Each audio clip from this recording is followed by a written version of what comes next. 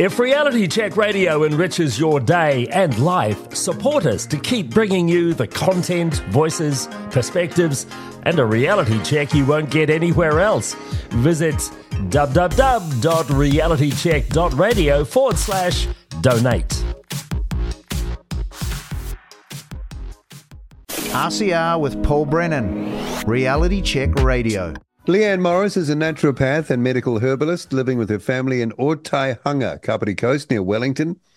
They've been part of the community for over 23 years, residing in a small semi-rural area on a lifestyle block. It's lovely there. I know it reasonably well. According to the 2018 census, there are 804 residents and 327 private dwellings in Otaihanga. And Leanne Morris is with us on Reality Check Radio. Hi, Leanne. Thanks for coming on. Oh, thank you for inviting me. It's a nice area. It is. We've been lucky. Yeah. Yeah.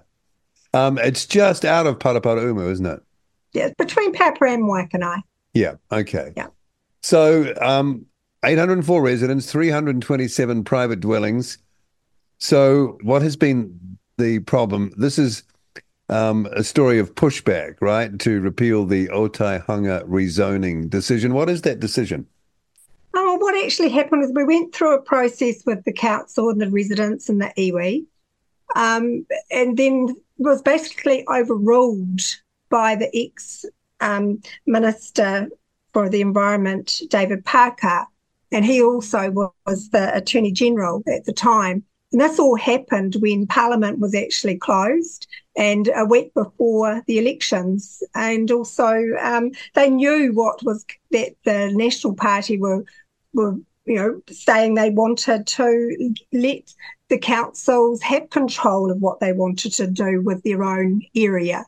You'd think they would, right? I mean, yeah. Hello. Yeah. And so we went through a proper process where we had a panel, we had the residents were able to speak, we had the iwi speak, there was a misinformation happened, that there was misrepresentation, and the council picked it up at that level.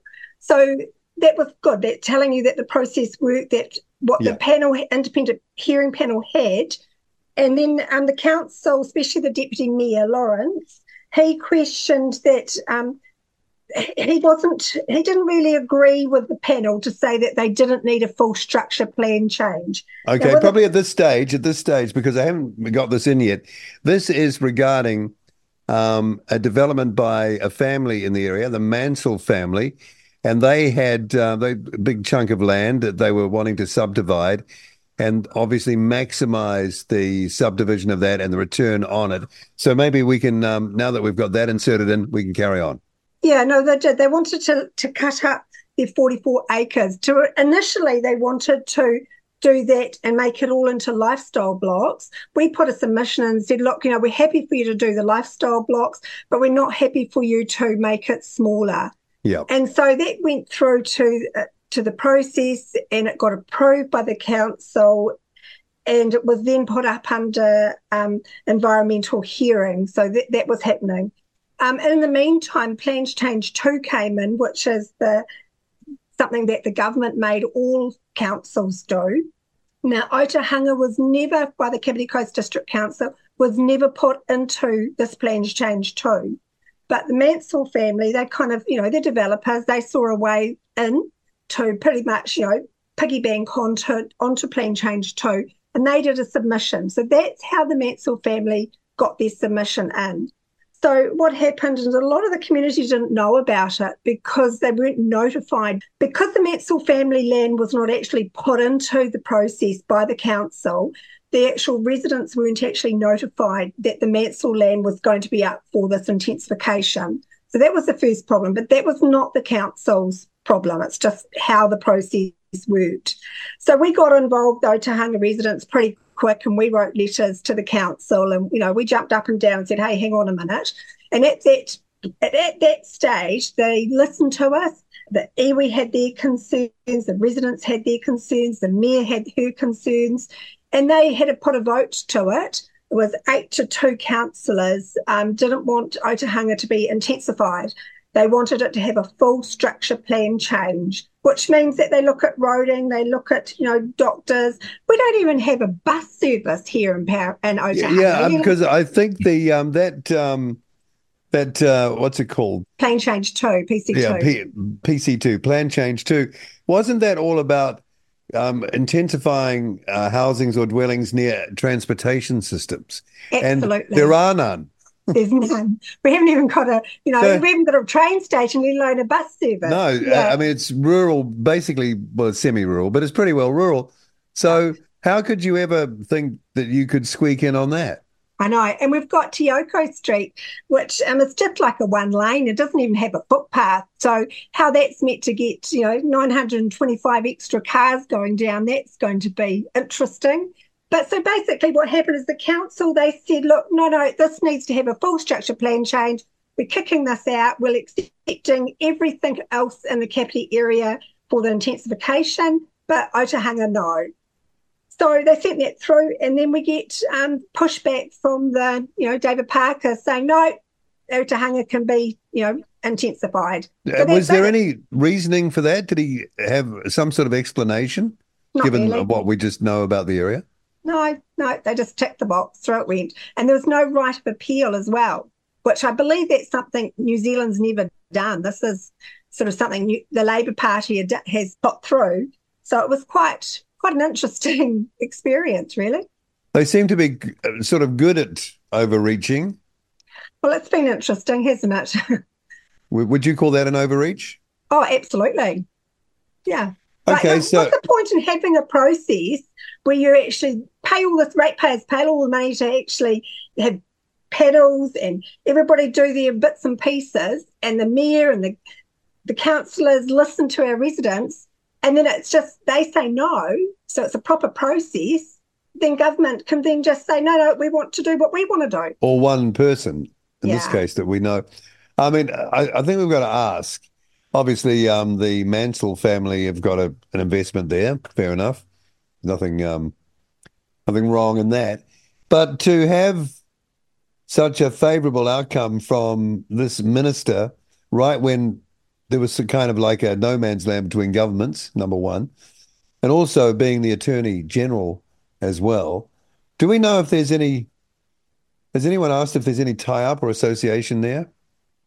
I haven't even done any digging or anything like that. Well, how could you get it approved like that?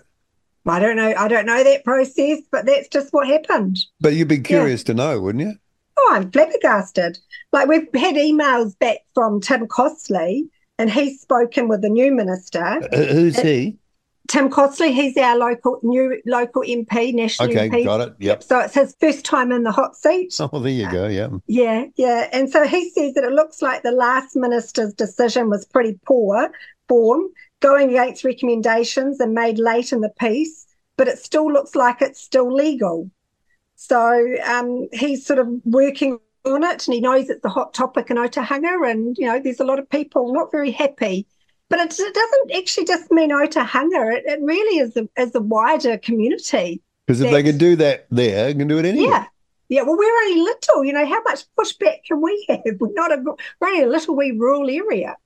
So no one in the area is happy at this, except the Mansell family, possibly. Yeah. But But you don't begrudge them because, I guess. Well, they saw a chance. They're developers. That's what they do. Yeah. They're a business, basically, aren't they? So, and they've done everything. They saw a chance and they jumped on it. So, yeah, but how did they communicate that and get that approval at that level, overriding all the local decision making? Well, they'd already done the change to get from a rural to a rural lifestyle, which is how I first got involved. And so are we talking about the Mansell family here? Yeah, the Mansell family. Yeah. Does that then allow the section size to be smaller? Because there was a particular size, wasn't there, in the original designation that you couldn't go under, right? Yeah, 4,000 square metres, I think it was. But they got that approved at the first round. And then on plans change 2, they jumped on to get it general residential zoning, which they've got, got overruled, and David Parker gave it to them. So is that where it stands at the moment? It is, yeah. So we're trying to repeal it. We're trying to make awareness to, basically the community that this has happened in little old Otaihanga. And we really need it at a parliamentary level to be re-looked at and say, hey, hang on a minute, this is a little bit questionable. Has anyone spoken to the Mansell family? Oh, I spoke to him at the submissions. He's a lovely man. Yeah. Yeah, but I guess he's looking after his interests. So. Well, they're a business, Yeah. Yeah, but when the entire community's against what you're doing, that would make you stop and think, wouldn't it? Well, I don't know. I'm very well. I've only met him once. No, I mean, I'm not talking about the individual, but Yeah. if you found yourself in that situation, you would possibly, being offside with all the decision-making parts of the local community could be. Yeah, I don't know, because that is their family business. That's what they've always done. Yeah, no, I understand. Yeah. I understand. Yeah. All right, so you're going to wait to hear back from your new local MP. Is that what happens next? Well, he's talking to the new Minister of Environment, and what they now go on Christmas holiday now, don't they? Yeah, it's the shutdown. Yeah. Yeah. So I think 2024, he's poor old fella. He's just landed a new job. Well, that's what he signed up for. Yep. Yeah. When I warned him, I had a lovely chat with him. He was nice. Met with me for half an hour, and I think he was airbashed pretty quickly. So he's aware that there's a lot of people not happy. Right. Okay. Well, thanks for telling us about it, and I guess we'll be looking out for any movement when everybody comes back. Yeah. Which is February minimum. Okay, so you've got a bit of time to wait. Yeah. Does anything happen on that land in the meantime that you're aware of? Are they building stuff or starting to do works on it to get it? They've cut down some trees, some pine trees. So they're definitely waiting to see what they're going to be doing. Yeah. Okay. So they've still got to go through the process through the council to get, whatever they're wanting to do. They're still going to have to get extra. But they've got the rezoning they have, right? They have, yeah. Yes. But now they've got to show what they're going to do, because what they'd actually got approved was something like 24 lots one side, 29 another slot, but now it's 370 houses. Gosh. So they've got to go back to the drawing board and draw out how they're going to do that. Boy, they'll be happy. And then you go back to the council. They've got to say, well, okay, how are we going to get these extra, cars and people in and transport and, everything like that. Yeah, well, that costs the ratepayer. That's right. Because they don't, does the developer pay up front for these things? No, that's not up to the developer to do. That's up to the councils to do. That's why, the council knew this. This is why the council said no. Yeah. Yeah, and that's how that got pushed over, I don't know. Be very interested to know how that worked. Yeah. Anyway, Leanne Morris, resident of Otaihanga, Kapiti Coast, thanks for coming on and telling us about that. Thank you. RCR with Paul Brennan, Reality Check Radio. Loving what you're hearing? Well, the establishment hates it. And right now, they're conjuring up new ways to try and censor RCR. To ensure you never miss a beat of the hard-hitting news you've come to know and love, make sure you're on the RCR mailing list. Get connected now at realitycheck.radio/email.